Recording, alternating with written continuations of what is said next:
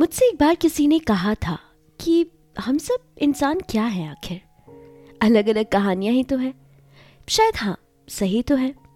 आए दिन जाने कितने लोगों से मिलते हैं, कितने चेहरों से आमना सामना होता है हमारा, और इन्हीं मुलाकातों के बीच जाने कितने किस्से और कहानियों का जन्म होता है। Hi people, this is your ordinary girl and you're listening to my podcast Tales of an Ordinary Girl। और आज फिर से मैं मेरी ही जिंदगी का एक छोटा सा किस्सा सुनाने जा रही हूँ।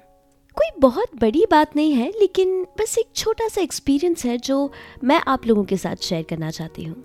अक्सर ऐसा होता है कि हम कितनी सारी चीज़ों को नज़रअंदाज कर देते हैं, लेकिन हम भूल जाते हैं कि उन्हीं चीज़ों में छुपी ये छोटी छोटी कहानियाँ, छोटे छोटे किस्से बहुत मायने रखते हैं।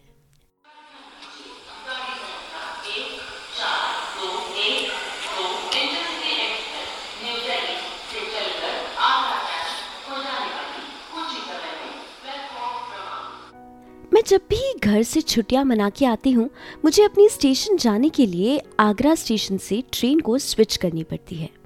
तो एक बार ऐसे ही मेरी ट्रेन सुबह 6:30 बजे आगरा स्टेशन पे आ गई थी और मेरी अगली ट्रेन थी 7:55 पे कुछ। आई हैड इनफ टाइम, तो मैंने सोचा इस बार ज़्यादा लगेज भी नहीं है तो ज़रा आगरा स्टेशन के बाहर तक घूम आऊं, थोड़ी चाय वगैरह भी पी लूँगी। थोड़ा फ्रेशन अप होके मैं अपने बैग में सामान को ज़रा सेटल करने में लगी थी। इतने में मुझे किसी ने आवाज़ लगाई पीछे से, बेटा 7:35 पे जो स्वर्ण जयंती एक्सप्रेस आती है वो कौन से प्लेटफॉर्म पे आती है? मैंने फ़ोन चेक किया और कहा, आंटी इसी प्लेटफॉर्म नंबर 1 पे आएगी, आप यहीं बैठ जाइएगा। वो बोली, बेटा बूढ़ी हो गई हूँ, हर बार ट्रेन छूट जाती है मेरी, मुझे मालूम ही नहीं पड़ता कब और कहाँ ट्रेन आती है। मैंने हंस के टाल दिया। वो कुछ और बोलना चाह रही थी लेकिन चुप हो गई।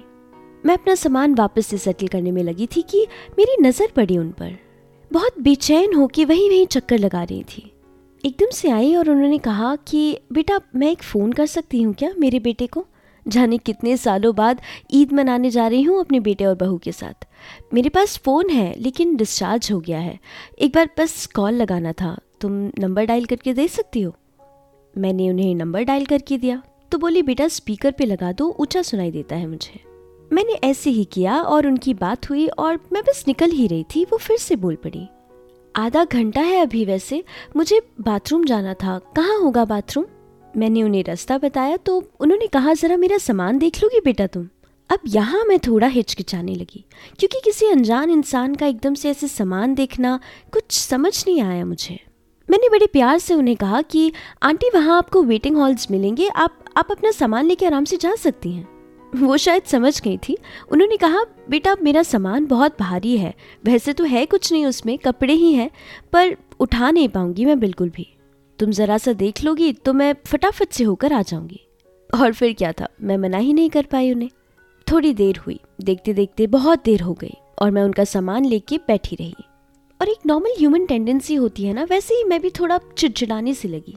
मैं मन में सोच रही थी, अच्छा भला चाय पीने जा रही थी, इन्होंने सामान पकड़ा दिया मुझे और मैं आधे घंटे से यहाँ पे बैठी हुई हूँ। ऐसे ही मन में कुछ बड़बड़ा ही रही थी मैं कि इतने में उनकी ट्रेन की अनाउंसमेंट हो गई कि भाई कुछ ही देर में स्वर्ण जयंती एक्सप्रेस प्लेटफॉर्म नंबर 1 पे आने वाली है। अब मैं टेंशन में आ गई थी, काफ़ी टाइम हो चुका था और आंटी अभी तक आई नहीं थी। मेरी ट्रेन को हालांकि काफ़ी टाइम था, तो मैंने सोचा उनका सामान लेके मैं वेटिंग हॉल तक ही चली जाती हूँ जहाँ पे वॉशरूम्स वगैरह बने हुए हैं। पर ऐसे किसी का सामान लेके जाना सही भी तो नहीं, और ना ही मैं उनका सामान छोड़ के कहीं जा सकती थी। देखते देखते ट्रेन भी आ गई और अब मेरे पास कोई ऑप्शन नहीं था वेट करने के अलावा। मैं इसी टेंशन में बैठी थी कि एकदम से दूर से मुझे एक बूढ़ी औरत हांफते हुए अपने पैरों को घसीट घसीट के जल्दी से चलने की कोशिश करती हुई नजर आई। मैंने उन्हें जैसे ही देखा, उनका सामान लेके मैं उनके पास पहुंच गई। मैंने हल्के गुस्से में उनसे कहा, कहाँ रह गई थी आप? आपको पता है आपकी ट्रेन आ गई है, आइए आपको बिठा दूं। इससे पहले कि वो कुछ कहती, मैं उन्हें ले गई जनरल के कोच में और उनका सामान लगा के बिठा दिया। उन्हें बिठा के मैं जाने ही लगी थी कि एकदम से उन्होंने मेरा हाथ पकड़ लिया। रुक जा बेटा, ऐसा कह के अपने कपड़ों के बैग में से एक छोटा सा डब्बा निकाला और मेरे हाथ में 2 मठरी थमाई और कह पड़ी, मेरे बेटे को बहुत पसंद है, उसके लिए बनाई हूँ ये मठरी, खास उसी के लिए बनाई हूँ, ले तू भी खा। अकेले रहती हूँ, ट्रेन के टाइमिंग्स वगैरह ढंग से मालूम ही नहीं है, हर बार नहीं चल पाने की वजह से ट्रेन छूट जाती है, शुगर की बीमारी है, बार बार बाथरूम जाना पड़ता है, इन्हीं सब चीज़ों के चक्कर में अक्सर ऐसे ही ट्रेन वगैरह मेरी छूट जाती है, या फिर बुढ़ापे की वजह से भूल जाती हूँ। दूर रहते हैं मेरे बेटे और बहू, मैं उन पर निर्भर नहीं होना चाहती, इसीलिए अलग रहती हूँ। जाने कितने सालों बाद आज ईद मनाने जा रही हूँ उनके साथ। आज तुम नहीं होती तो आज एक बार फिर ईद नहीं मना पाती मेरे बेटे और बहू के साथ। वो क्या कहते हैं, थैंक यू बिटिया।